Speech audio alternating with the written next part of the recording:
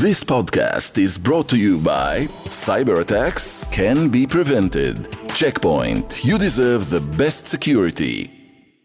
Arguments in and around the Israeli military this week, echoing the pro-democracy protests that are not just confined to Israel, but going around the world. And a conversation with someone uniquely well placed to discuss the lessons for Israel from the war on democracy in Central and Eastern Europe and what both might learn from each other. It's Unholy. I'm Jonathan Friedland of The Guardian in London. And I'm Yonit Levy of Channel 12 in Tel Aviv.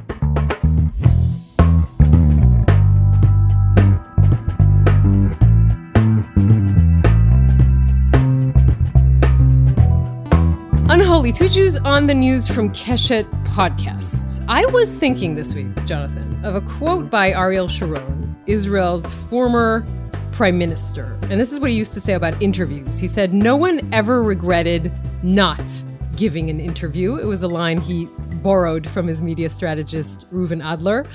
But, I know this is against our journalistic DNA, so let's try and be gamekeepers and not poachers for a moment and talk about that, right? No one ever regretted not giving an interview. I'm not talking about Chris Licht for now. I'm being more parochial and talking about Israel's foreign minister, Eli Cohen, who interviewed this week on Israeli public radio, was asked about Kamala Harris and her comments, by the way, in a very pro-Israel speech that she made at the Israeli embassy, celebrating 75 years for Israel's independence.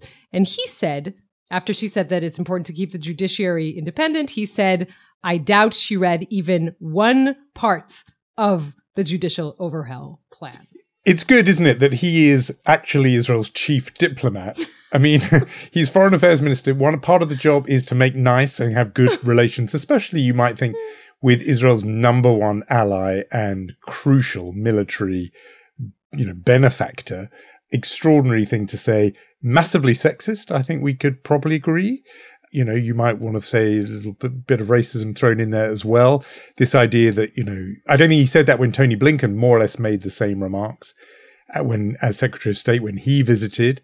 It does seem actually like there's a bit of an effort, a sort of self-sabotage strategy coming out of Eli Cohen's foreign ministry, nominating as consul general in New York somebody who said that they were a racist. This seems to come from the same playbook of how to lose friends and alienate people. But so this, offensive and unwise, I would have thought. Yeah, well, they walked that back. They're not going to appoint Mai Golan, who, by the way, called herself a proud racist, if you want to be accurate on that. But yes, definitely in days when there are certain tension in the relationship between the U.S. and Israel, and the prime minister is long awaiting his invite to D.C. that isn't arriving, maybe not the smartest thing to do to insult the vice president of the United States. I'm paraphrasing, right? What he actually said was a slightly more polite way of saying, she doesn't know what she's talking about, which of course is quite insulting. He walked that back. But, it's another day and another gaffe by an Israeli minister. We should add also that this is the week that Netanyahu appointed a media advisor, Gilad Tzwik, that used to say about Biden that he is incompetent, that he is ruining America, supported all of the conspiracy theories about the elections being rigged. He, of course, after being appointed, wrote on Twitter in English that anything he said before was as a private citizen, and he doesn't believe that now. But that is, if ever you needed a media advisor to explain something, it's to explain this appointee of a man as a media advisor, for sure. Yeah, I mean, one of the rules of political advice is when the advisor becomes the story, something's gone badly wrong. Here, the advisor is the story before they've even started the job. I mean, the advisor should be trying to repair the damage done by the foreign minister, say, rather than repairing the damage done by himself. So that's bad. It does make me think, though, overall about Netanyahu's government, whether, if you can't join them, beat them. In other words, if we're not going to have good relations and warm relations with Biden's White House, if we're not going to get invited in by the Biden-Harris administration, well, then the other route we go is sort of culture war, and we stoke our base with seeming to stand up to those liberal cultural Marxists, anti-Zionists in Washington, as they would frame it. And so because we don't get warmth from Biden-Harris, we're going to go on the offensive and diss and insult them. That I could imagine that being, it's the kind of move that the sort of Trump crowd would do. And you wonder if some of that has rubbed off on the Netanyahu world, and therefore they're thinking, if you're not going to be friendly to us, we can be unfriendly back to you.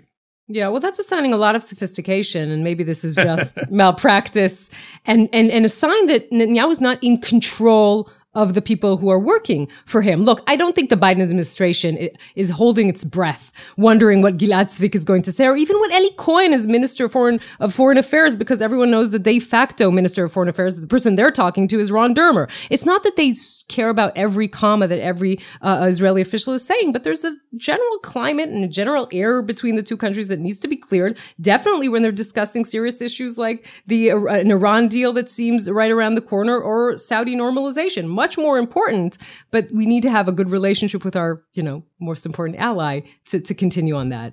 Yeah, and I think just to add it to that file, I think you're completely right about these are moves that Netanyahu himself would not make, never did make, and add it to the file of signs that this is, he's not running this government the way he usually does. I mean, we will talk more about the protests, just the sort of political practice and tradecraft. He was better at this in the past. And you can either say, well, that's because his hands are tied now. He's a prisoner of the right. He's got all these more extreme elements in his coalition who are not allowing him to play his natural game. Or you say he's slightly off his game. And I've spoken to people actually just this week who wonder if, he's getting to that age where he's just not nimble or kind of agile anymore, or just not as in control, and other people are able to make the running. But these sorts of political own goals, they didn't really happen with this, regularity before. And certainly, and if he did an insult, he meant it. It was a deliberate move. And this time it feels like it's just happening. But yeah, I go back with the judicial strategy. You just know he would have plotted that out differently rather than allow, in that case, his justice minister to go right out in front early. It does feel of a piece somehow, even if, as you say, we don't want to overread and ascribe too much sophistication to what's happened.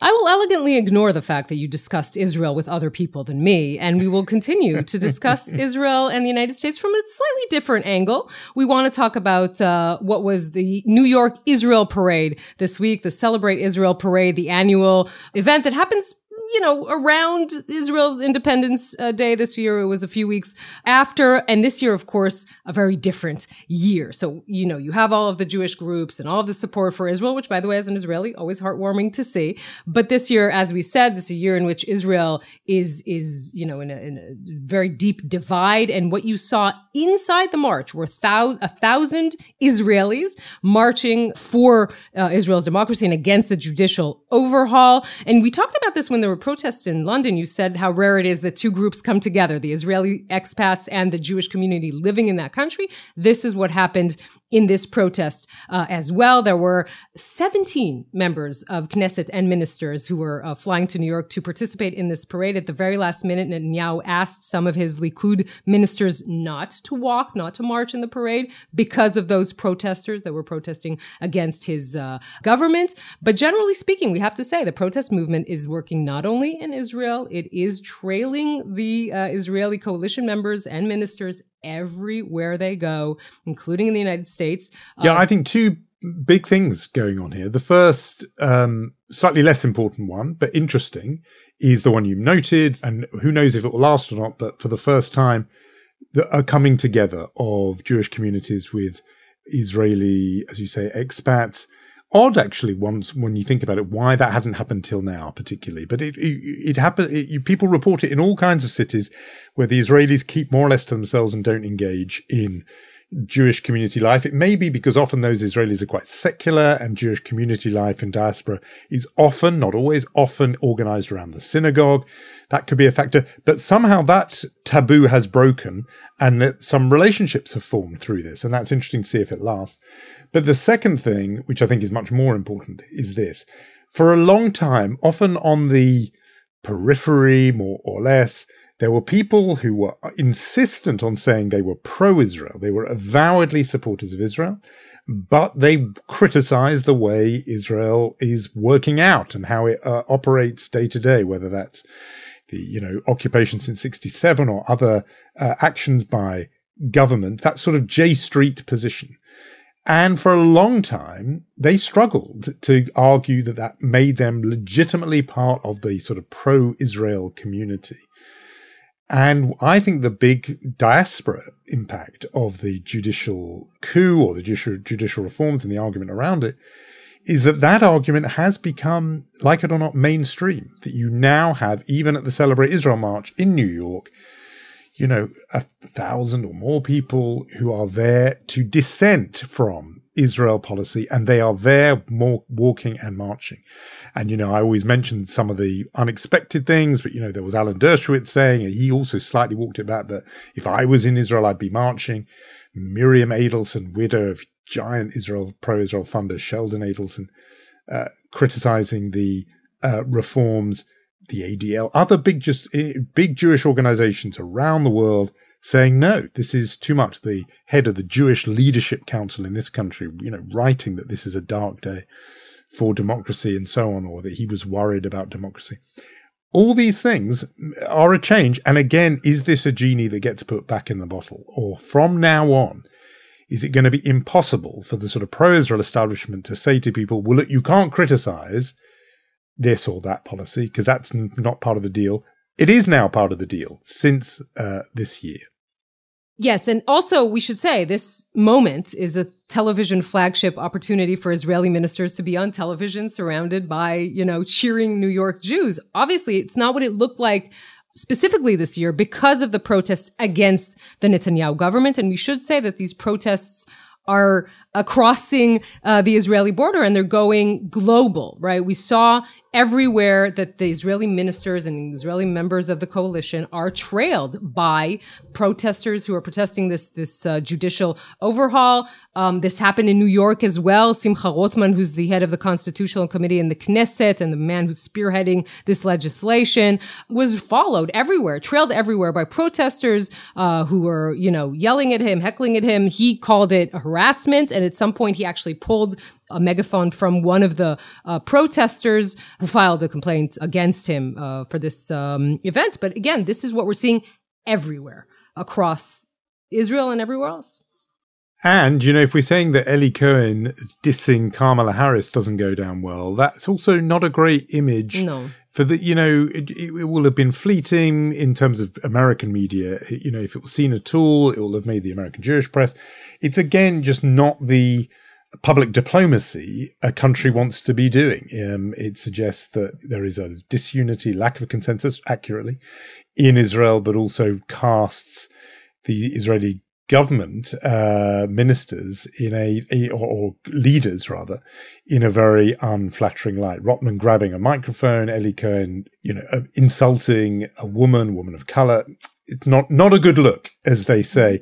Nevertheless, they, although these were very sort of eye-catching, obviously more intensely dramatic news. The conflict goes on and on and on, never stops. This week, a picture that went around the world was of a Palestinian boy, not yet 3 years old, Mohammed al-Tamimi, who died in hospital this week. The photograph that went around the world was him in a hospital bed, heavily injured.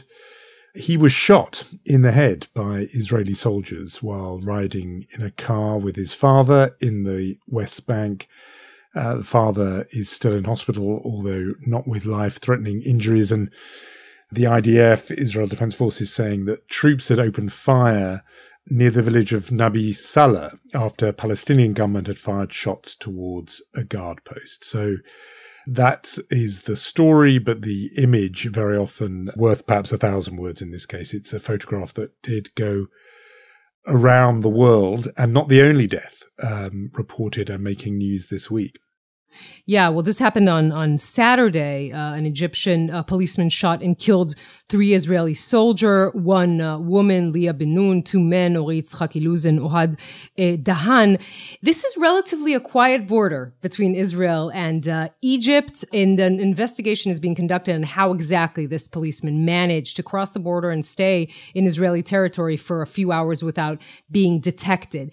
But there are other questions raised, and I want to tell you about about the fact that this was a mixed battalion. We discussed the issue of these kinds of battalions in the Israeli military in an episode. I think it's one of my favorite. It's called Last Man Standing, episode 61, about the women, incorporating women, more and more women in combat units in the Israeli military.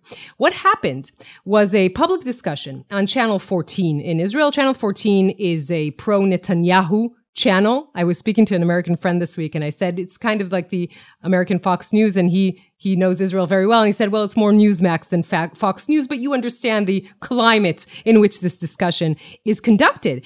And the military correspondent of the channel, a man named Hillel Biton-Rosen, said this. I'd want to quote this for you word for word, if I may. He said, we should put this on the table. A female soldier and a male soldier alone, 12 hours at night at a guard post to begin with is improper. He said, the insinuation here is clear. He's talking about two dead soldiers, by the way. We should reiterate. And then the anchor in the studio, I think he's the anchor, Boaz Golan, adds to this. It's unprofessional. It's disrespectful of the values of the military. There is a crazy left-wing agenda. We're just scared to say it because soldiers died. Now, this obviously created an uproar in the country. And we talked about this, right? The more and more women that are in combat units, the more tension there is with the religious soldiers who are becoming more and more devout in the Israeli military, and of course the rabbis who don't like the mixed units. And this is becoming discussion out in the open a day after the soldiers died. So many things to say on this. I think first, I'm just unbelievably crass and hurtful because of its, I think it implied there, not very thinly implied, is blaming the victim. That these people were in some way, indirectly, or he wouldn't say it was them, it was their commanders, but responsible somehow for their own deaths when it's so obvious that they weren't. And so the people who made this attack weren't doing it because it was a mixed unit. They would have killed whoever was there, male or female, together or segregated. Just appalling victim blaming, first. Second, the timing when so soon after these, and while these families are grieving. I mean, extraordinary to me. Third, just amazing that there are places in, Britain or America, you could imagine people being this crass and offensive. It just astonishes me in Israel where, everyone has somebody in the military and people don't have to go very far to be near a bereaved military family. I don't know whether it's every family has lost someone, but it's pretty close to that. Mm-hmm. Going back a couple of generations, it will be close to that. So on all those levels, amazing to me. But the sort of politics of it that are interesting is, I think a lot of people outside the country won't be aware of this network, that there is a kind of Newsmax type network on the air producing this kind of stuff. But this battle over the big social demographic battles that are going on in Israel, revealed in a way by the judicial protests, so often do come down to this clash between religious and secular, and the sort of site of this clash is very often the military. Mm-hmm. And so plenty of people have been saying about these judicial protests, what they're really about, strip away everything else, is about this business of one part of Israel getting sick and tired of carrying on its back, as it were. The other Israel, one part of Israel that pays taxes and fights and does military service, and the other section that doesn't, namely the ultra-Orthodox. And that the protests are partly in a way about that secular or older Israel saying, enough's enough, we've had it up to here with that. Mm-hmm. And then to hear that people are casting aspersions in a way on their dead because they're not religious enough in some way when, and I know it's different parts of religious, national religious compared to ultra-Orthodox, when other religious people don't serve at all. I just wonder if more and more these two forces are going to keep colliding, and it's going to be about resentment over this, because this is such an ultimate Israeli thing that everybody, apart from one group, two groups, one Jewish Israeli group, does send their children to serve and fight and potentially die in the military, and another section, ultra-Orthodox, do not. And the willingness of one to keep taking instructions on how they behave from the other, I think that sort of patience ran out this year.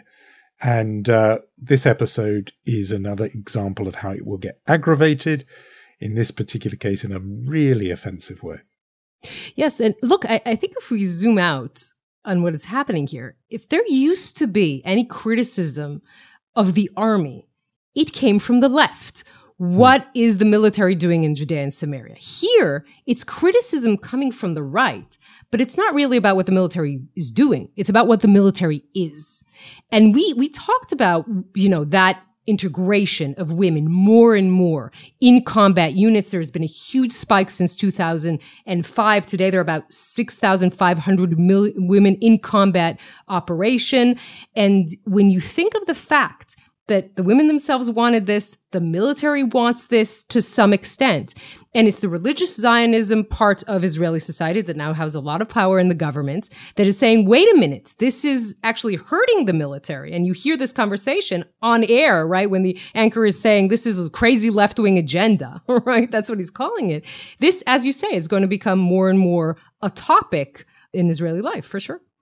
The one thing I would love to know, I don't know how one would ever know, but is to what extent and what conversations are going on at the top of the Israeli military about this phenomenon, how they can keep things coherent, cohered and together, how these strains are tugging away at them. They're obviously going on in the society, but how they manage to keep all this together. And you mentioned that religious soldiers are getting more devout. That's really interesting to me. Yeah, I know it's that interesting. Sorry. Well, I was going to say, I've read that the religious soldiers, including settlers, are taking more and more prominent, more senior command positions. Often that wasn't the case in the past. The old stereotype of the Israeli army leadership was it was the kind of kibbutz elite. And that now, people wearing the kippah, wearing the skull cap are more prominent. You've just added this other layer that within that they're getting more religious. I mean, if I was sitting there in the sort of top brass of the IDF, I'd be thinking, how do we keep this thing together? And how do we make sure these strains and stresses, which are tugging away at the society, don't start wrenching us apart? And it's worth remembering that when Defense Minister Gallant gave his warning to Netanyahu, he was saying, I don't know how we can continue to be a fighting force at full strength and capacity with these reforms because things are pulling apart. I mean, this is a national security issue, I would say. Fascinating to me, anyway. I filmed a documentary a few years ago about those two sort of, the tension between the fact that more and more women want to serve in combat units, that there are more religious soldiers. And as I said, I mentioned they're more devout. I remember interviewing a soldier who is in a combat unit. He said, I can't look at the instructor who's a female who's showing us what to do. I need to turn around because it's not modest the way she's showing us how to work out or something like that. And I asked him, tell me something. When your father was in the military, in the same job, did he also turn around? And he said to me, he was very candid. He said, no, he didn't. My dad wouldn't turn around, but there were much less women here. So you see this being a problem. And as you said, there's a huge issue that the military is dealing with in the last 5 months, and that is of reservists saying they don't want to show up for duty because of the judicial overhaul. Under that, there's a simmering issue of, and as you say, it's not going to go away because it has to do with the most important part of the society. It's the military, and it's Tzva Ha'am, it's the people's army, and this is not going to go away. So this is another sort of moment where we remember that is an issue that hasn't been resolved thus far. There's a lot of religious women going into combat units. I think that is also driving the religious Zionist rabbis pretty upset that they're losing the girls to quote one of them a few years ago. It's an interesting topic. I assume we will return to it in later episodes as well.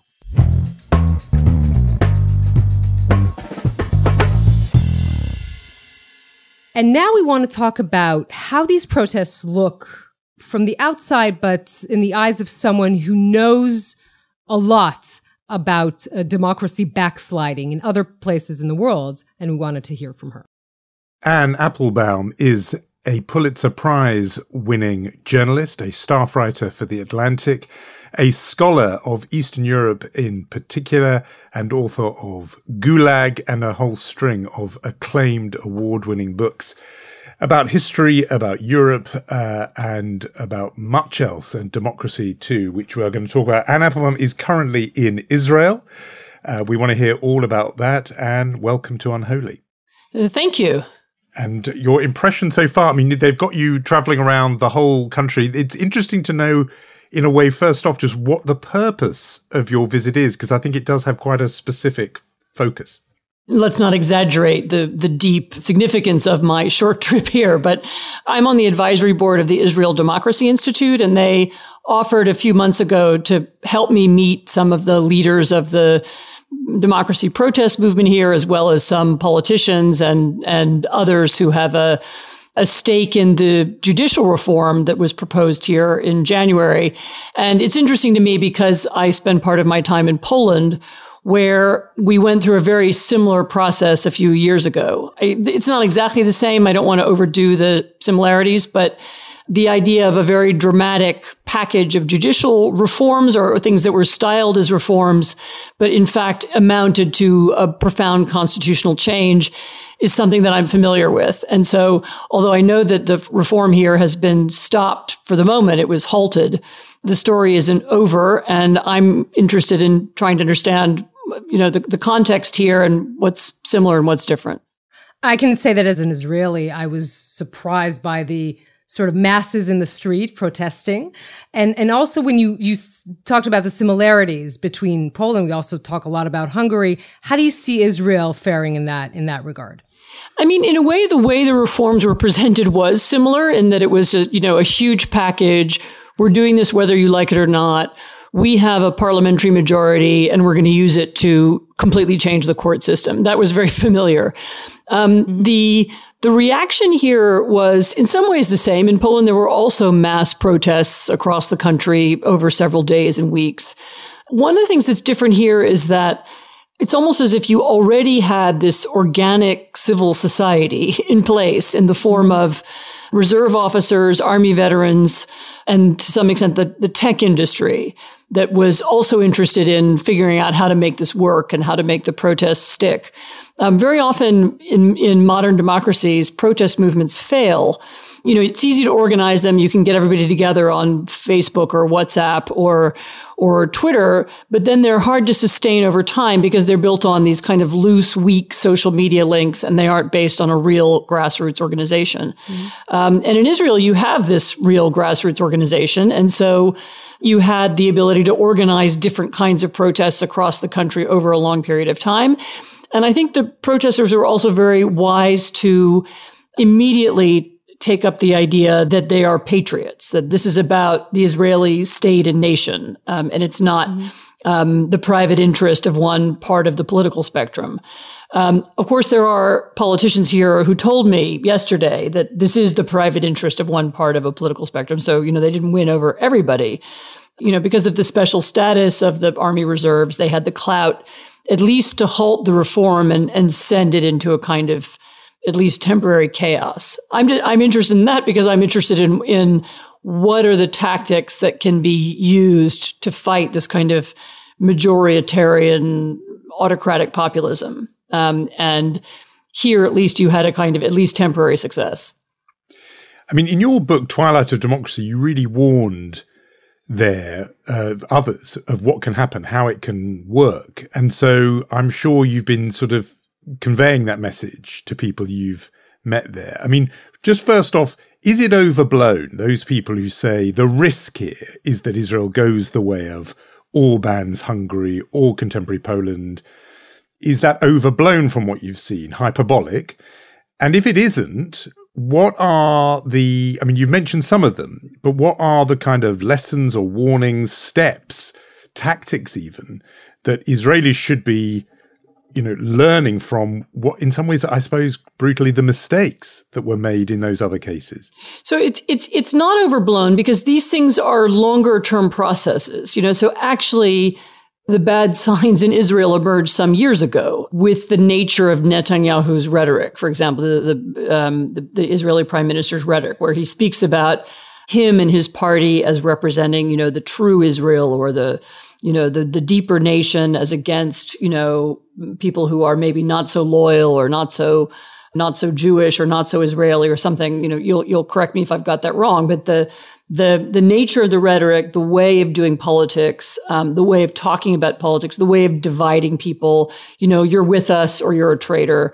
This is really familiar from other times and other places. And by the way, this doesn't always have to be a right-wing way of doing politics. This is exactly what Hugo Chavez did on the left in Venezuela a couple of decades ago.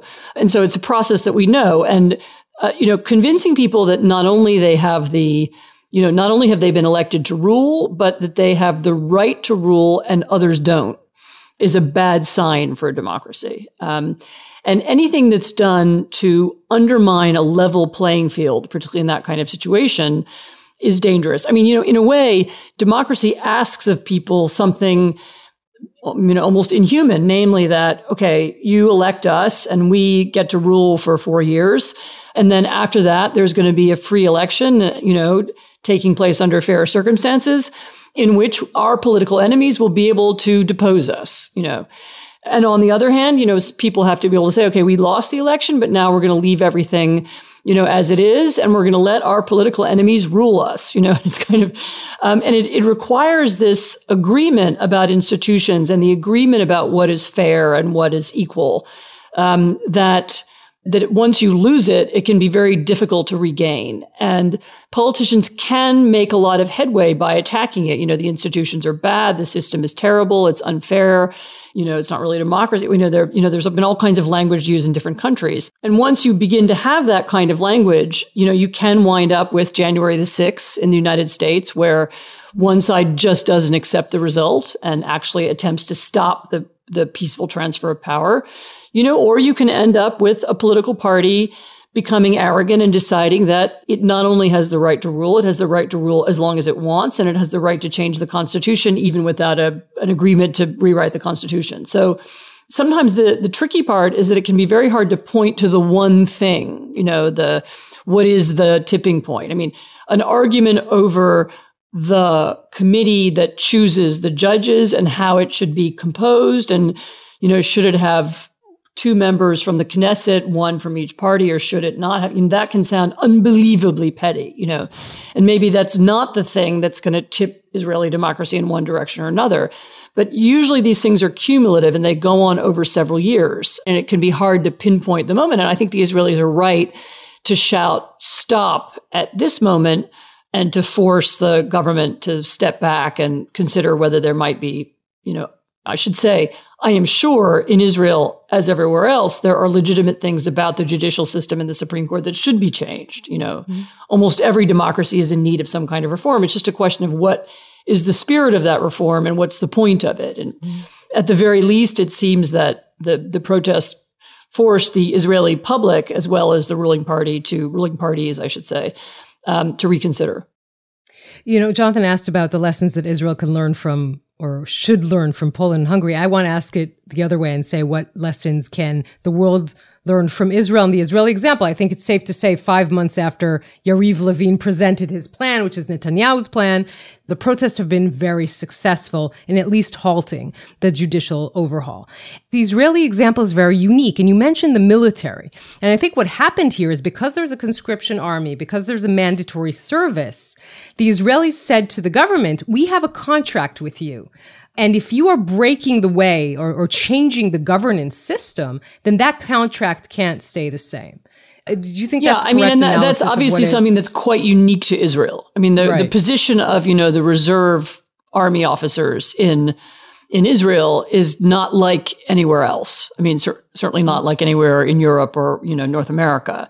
And so they have a certain kind of power that a parallel group of citizens in other places wouldn't have. I mean, somebody also said to me that another difference is that in Israel, much of this group is, very highly educated and what you would call, I don't want to use the expression elite because it's misused, but, it's an educated and sophisticated part of the country. Whereas, in Hugo Chavez's Venezuela, the army chose the other side, partly because they came from the poorest part of society, and the army was their main source of income, and so they stuck with the dictator because he could feed their families. And so you have the army, and the nature of it is so unique here that's different. But there was another aspect here that is important that people could learn from. And that is that there was a certain amount of preparation for this. So I'm at the Israel Democracy Institute, which is a body that spent a lot of years studying democratic processes in Israel. And there were others who'd done that as well. In other words, there was sort of a lot of knowledge in the system about what was wrong and what could go wrong. And when something did go wrong, people were prepared, and they were prepared immediately to start educating the public. And there was all kinds of programs to, explain to people what was going on. And there was a kind of mass education effort could be carried out because it had already been, sort of underway before that, or some people had been thinking about it before that. In Poland, we didn't have that. We had people who thought it might happen. Actually, I'm one of them. And we had some political leadership who was ready. And we did have a kind of spontaneous protest movement, but I'm not sure that there was I know there wasn't a mass civic education effort made that was profound enough or long enough. Just before coming here, I was in Poland, and I happened to have seen a woman who runs an organization called Free Courts. And she was talking about something they're doing now, which is they send lawyers around the country to spend, I think it's a week a year, they call it Constitution Week, to teach kids about how the political system is supposed to work, which isn't something that was done very well in Polish schools, if at all. We should move on soon in a moment to what's happening in Ukraine, which you've been writing about and following so closely. But just before we leave this, I'm interested to hear what you think from the point of view of these movements towards illiberal democracy, how much they are bound up in the person, the individual who is pushing for that. In other words, in Hungary, how much is the move to illiberal democracy about Viktor Orban? In Turkey, the erosion of the constitution, how much is that about Erdogan? And in Israel, how much is it about the individual of Bibi Netanyahu? Or are these movements that have their own momentum, have their own underlying forces that in a way outlive the individual they're associated with? And I suppose I'm asking that because is this a threat that continues even when Netanyahu is not there with his own motives, perhaps for eroding the judiciary because he's got his own legal issues? Or is it a trend, or is it about the individual pushing it? I don't think there's going to be a rule about that. I mean, one example actually is Venezuela. Hugo Chavez died. He was then followed by somebody much weaker and with much less charisma and, as far as I can tell, absolutely no popularity. And yet he was able to keep the system going through much, much harsher forms of autocracy. I mean, through real control, through the use of the police, through the use of, plainclothes policemen and kind of thugs and so on. So once the system has begun to break down, you can always push it further. Putin's Russia, even without the big charismatic individual, even without the charismatic leader. I mean, once you then have an autocratic system in which a lot of people are dependent on that system or dependent on the state, it's conceivable that you can keep it going. I mean, that's of course another phase of the system that we're not close to contemplating that in Israel or actually even in Poland would happen after they leave. But remember also that these are autocratic movements, which often by definition, they appeal to a part. So let's not deny their appeal as well. I mean, they appeal to a part of the population that wants unified leadership, that wants, one person, that wants clear explanations, that doesn't want a lot of nuance or indecision.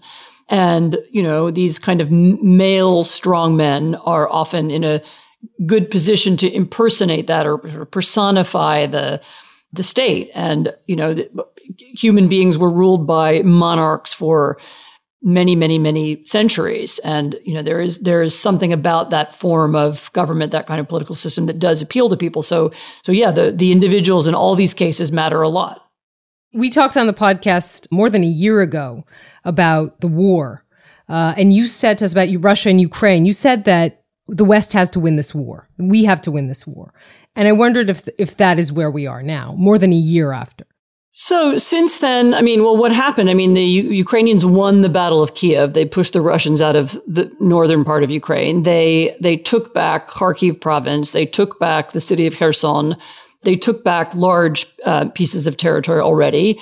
Right now, in a kind of mass of what, in Russian is called maskirovka and kind of all kinds of games and psyops, they are beginning the process of trying to take back more territory. That's what's going on right now.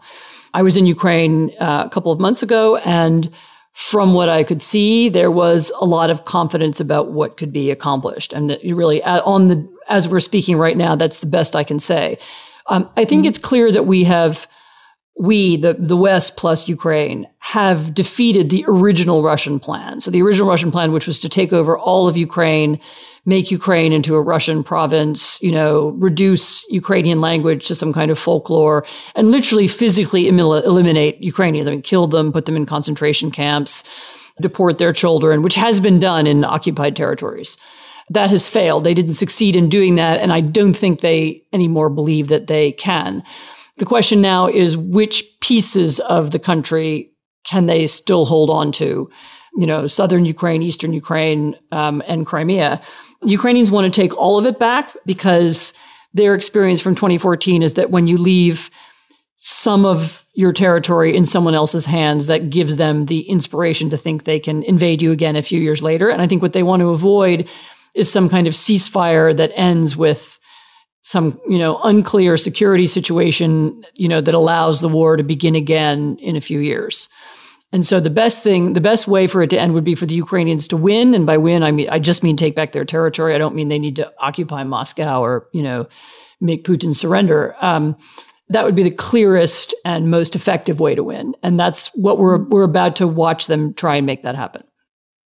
And your reading of this destruction of the Kakhovka Dam and the terrible damage ecologically and to whole communities in that area, is that the sign of desperation? If it is the Russians, I mean, I don't want to put words in your mouth, but if it is them, is it a sign that they're getting desperate and having to go for ever more extreme tactics? Or is it kind of a threat saying, you go, you do your counteroffensive on us, we can hit you much, much harder? Well, how do you read it?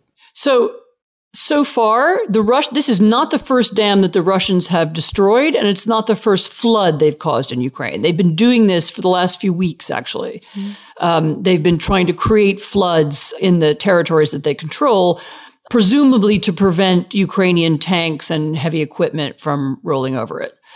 So whether this was destroyed with explosives, which some people think it is, I mean, we're only a day or two after it's happened, so we don't have a full read on it yet, or whether it was destroyed by the Russians filling up the reservoir. It had reached very, very high, historically high levels in water, and assuming that the water would sooner or later burst through, we don't really know yet. But, they are in control of the dam. They were in control of all of the, all the machinery that runs the dam.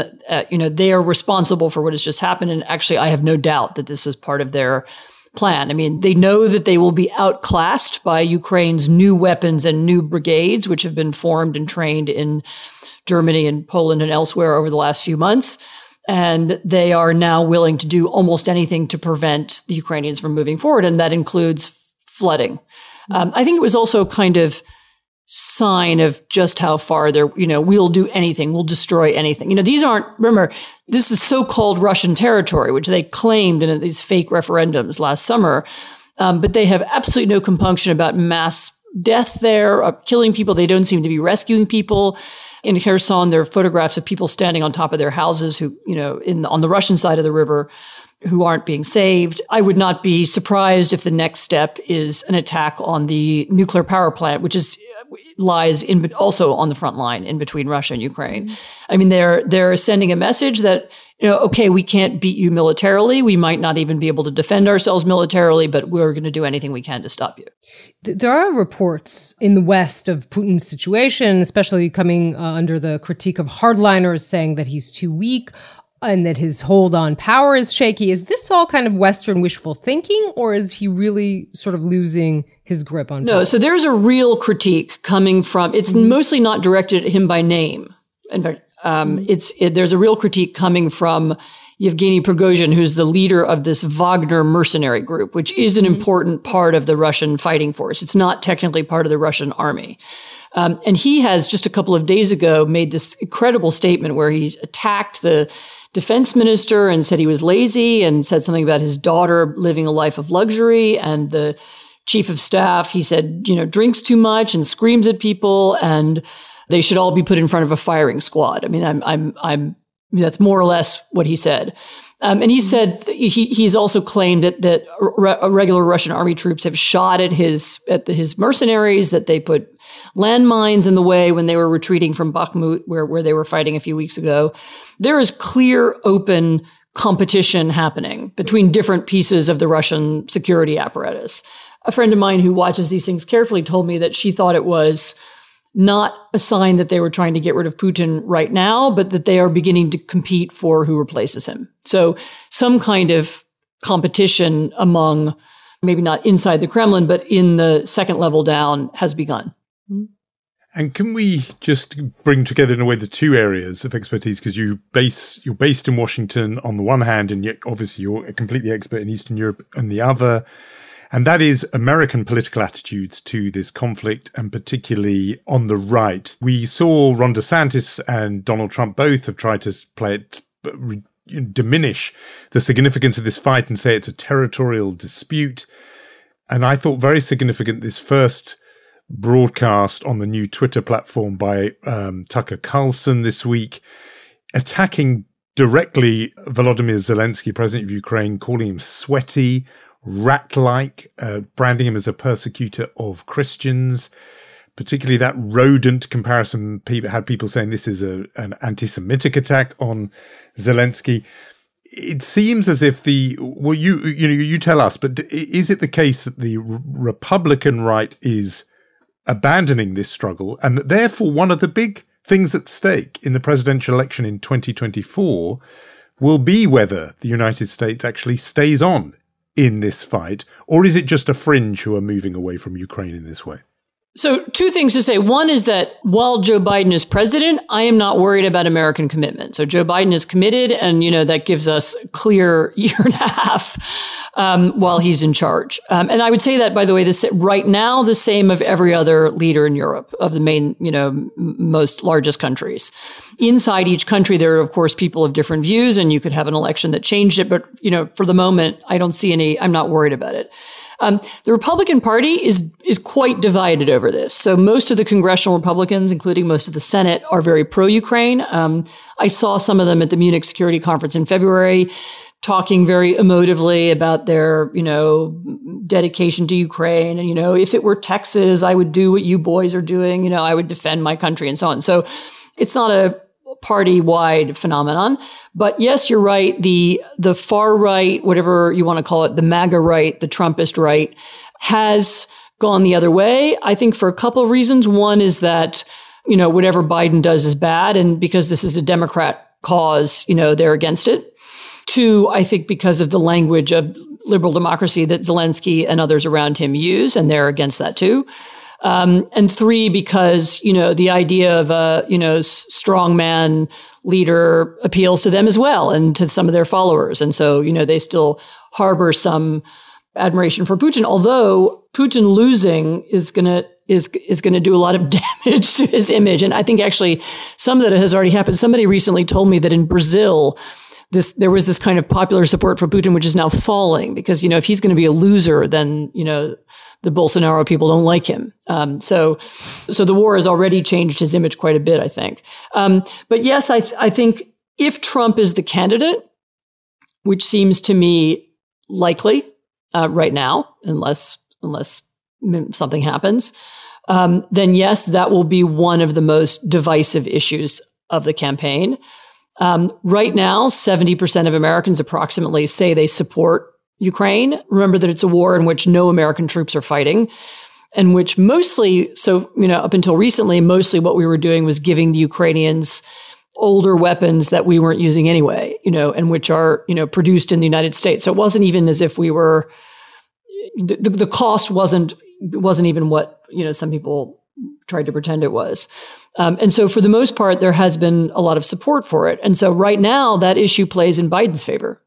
What everything will look like a year and a half from now is very hard to say. But it is also true that one of the reasons for this counteroffensive, one of the reasons why it's so important is that it, between now and January, or now and winter really actually, is really the best time for the Ukrainians to try and make some progress and take back some territory. Mm-hmm. And that's why there's this kind of anxiety and energy and excitement over this particular campaign. It's because everyone knows that this is a very important moment in terms of U.S. political timing. A big victory for Ukraine before the end of the year could mean, the issue's off the table and, it's not part of the U.S. election.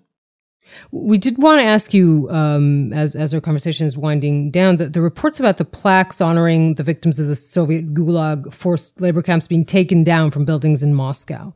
How do you read that? I mean, this is part of Putin's, historical politics that date back some years now and have just become sharper and sharper. I mean, the decision to take, to stop talking about the negative side of the Soviet Union, to revive the memory of Stalin, to decide that 1945 and the victory over the Nazis is the most important moment in recent history and needs to be celebrated with a parade and Soviet flags and people in World War II uniforms every year. All of this has been going on for a long time. The most important Russian historical association, which is Memorial, who I worked with extensively when I was writing my book on the Gulag in the late 90s and early 2000s, and was a really powerful and important group. They had a team of historians. They all worked in the archives. They published, dozens of books, memoirs, but also works of research and so on. I mean, they've now been disbanded. They've been, having now won the Nobel Prize, by the way. They won the last Nobel Prize together with two other organizations. They've now been disbanded. And really any attempt to talk about the Soviet past in anything other than, glowing light of praise is now illegal. So this is really the end of a process rather than something new. Mm-hmm. Another chilling sign, really, of where things are and where things could go. Anne Applebaum, currently in Israel, thanks so much for coming back to us on Unholy. Thanks for having me. Thank you very much, Anne.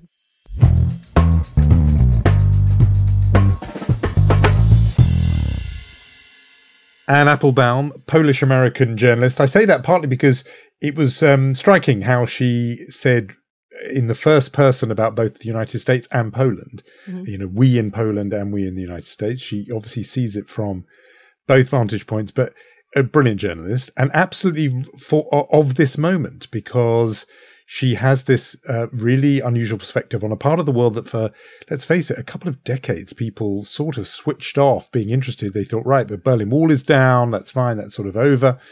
And actually how important what the trends and signs in Hungary, Poland were for democracy all around the world. A lot of the populist movements, Trumpism, Le Pen and everything, there were signs of it coming out of Central and Eastern Europe from the start.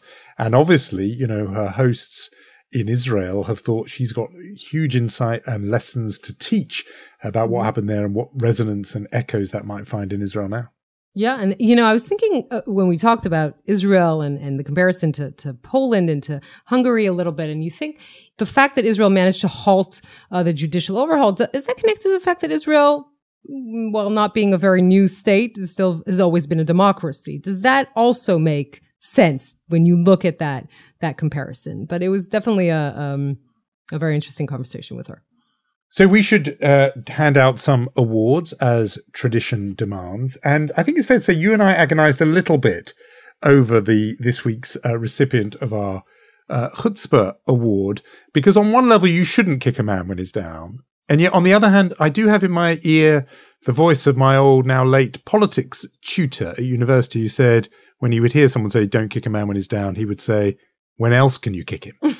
And with that in mind, I think our Chutzpah Award winner may be the now departed chief executive, I think, and then chairman of CNN, Chris Licht, out this week, fired from his job running the cable news network after a whole row that was started by a profile of him in the Atlantic magazine, in which a whole lot of things were revealed. Generally, people at the network not happy with how he'd been running the network, ratings and so on. But the sort of last straw was a combination of this profile in the Atlantic, in which it showed some sort of behind-the-scenes colour of that CNN town hall meeting with Donald Trump. A lot of criticism for CNN for giving Donald Trump this huge platform, but particularly in front of a whole lot of Republicans and Trump supporters. And, there were questions about, did they know this? Anyway, it emerged from that piece in The Atlantic that he had been aware of, in his words, the extra Trumpy crowd at that widely criticized town hall meeting. In other words, he can't claim he didn't realize it was going to be the way it was, which was kind of a propaganda rally for Donald Trump. So Chris Licht out. I think the chutzpah, though, is that cock up and handing a megaphone to Donald Trump, using his network as a sort of platform, but also really the intense vanity of having a profile writer follow you around for a whole year. And in a way, if it's gone wrong because of that, there will be limited sympathy. I think it's fair to say, probably in his own network and elsewhere, those who live by the flattering media attention of a magazine profile can also die from it. There was a little bit of vanity there, and I'm afraid Chris Licht has probably paid a bit of a price for it. So he gets, I don't think it's probably the worst thing that's happened to him this week, when he hears that he's won this week's Unholy Chutzpah of the Week award. Yeah, well, it does connect to the beginning. I told you, no one ever regretted not giving an interview. Yeah, well, if you go into, your tenure in CNN, the first thing you have to do is close CNN Plus, and then maybe that was the first sign. And I can agree with what you said about the hubris and letting someone follow you around. Tim Alberta of The Atlantic in this case for a long time. Okay, now after we kicked someone when he's down, let's, laud someone when they're up. What do you say? So let's talk about the Israeli national team playing soccer or football. What offends you less? I should remember. Obviously football, yeah. Obviously they football. Were playing football, okay. Yeah. I remember the first episode we ever did, and we were talking about something, and I called it soccer, and I got a friend calling me up and saying, never say that to Jonathan. I was like, okay. That was the only great tip I got about doing this podcast with you. So anyway, the Israeli team playing at the World Cup for age 20 and under, we call it the Mundialito. They have been successful in ways we did not imagine. They won Brazil, the game against Brazil last week. Israel won a football match against Brazil is something that you never thought you'd ever say out loud. We should say the last time the adult team of Israel ever sort of qualified for being in the World Cup, that was 1970, if I'm not mistaken. That was a while ago. And so they are really succeeding. Now, tonight, we're not going to be updated on this because it's Thursday, but they're playing against Uruguay in the semifinals. And so we're going to keep our fingers crossed. This is a really lovely team of young Israelis, Arabs, Jews, all playing together in a really great team under the leadership of Ophir Chaim, their manager. And I think that they, we can wish them luck. You're quite right about Israel's record in the World Cup, and you do have to go back a very, very long time. Although I do know that Eretz Israel, or Mandatory Palestine, did compete in the World Cup tournaments of 1934 and 1938. One day I will tell you the story of an encounter with the goalkeeper of that team many, many years later, who I did actually meet. It's a long story, but so Israel has a long and storied history in international competition. Not so good in recent decades, it's got to be said. It's not really fared well, but maybe this young team are a sign of the future. And who knows, maybe Israel will beat Brazil in a World Cup. That would be a story for Unholy in quite a major way, if and when that happens. But we will watch this young team and see how they advance. If you have enjoyed Unholy this week, remember Unholy Podcast on Instagram and on Facebook. That's where you can be in touch with us. Any suggestions, thoughts, reactions, we do take those. And of course, do spread the word. And we will say our thank yous to Guy Glaser, Omer Primat, Rom Atik, and Yair Bashan. I'm waiting for embarrassing photos of you playing football, and we shall meet next week. Yeah, talking about it is one thing. Playing is really something else. We don't need to disturb the dreams of the Unholy listeners with that image. Till next time.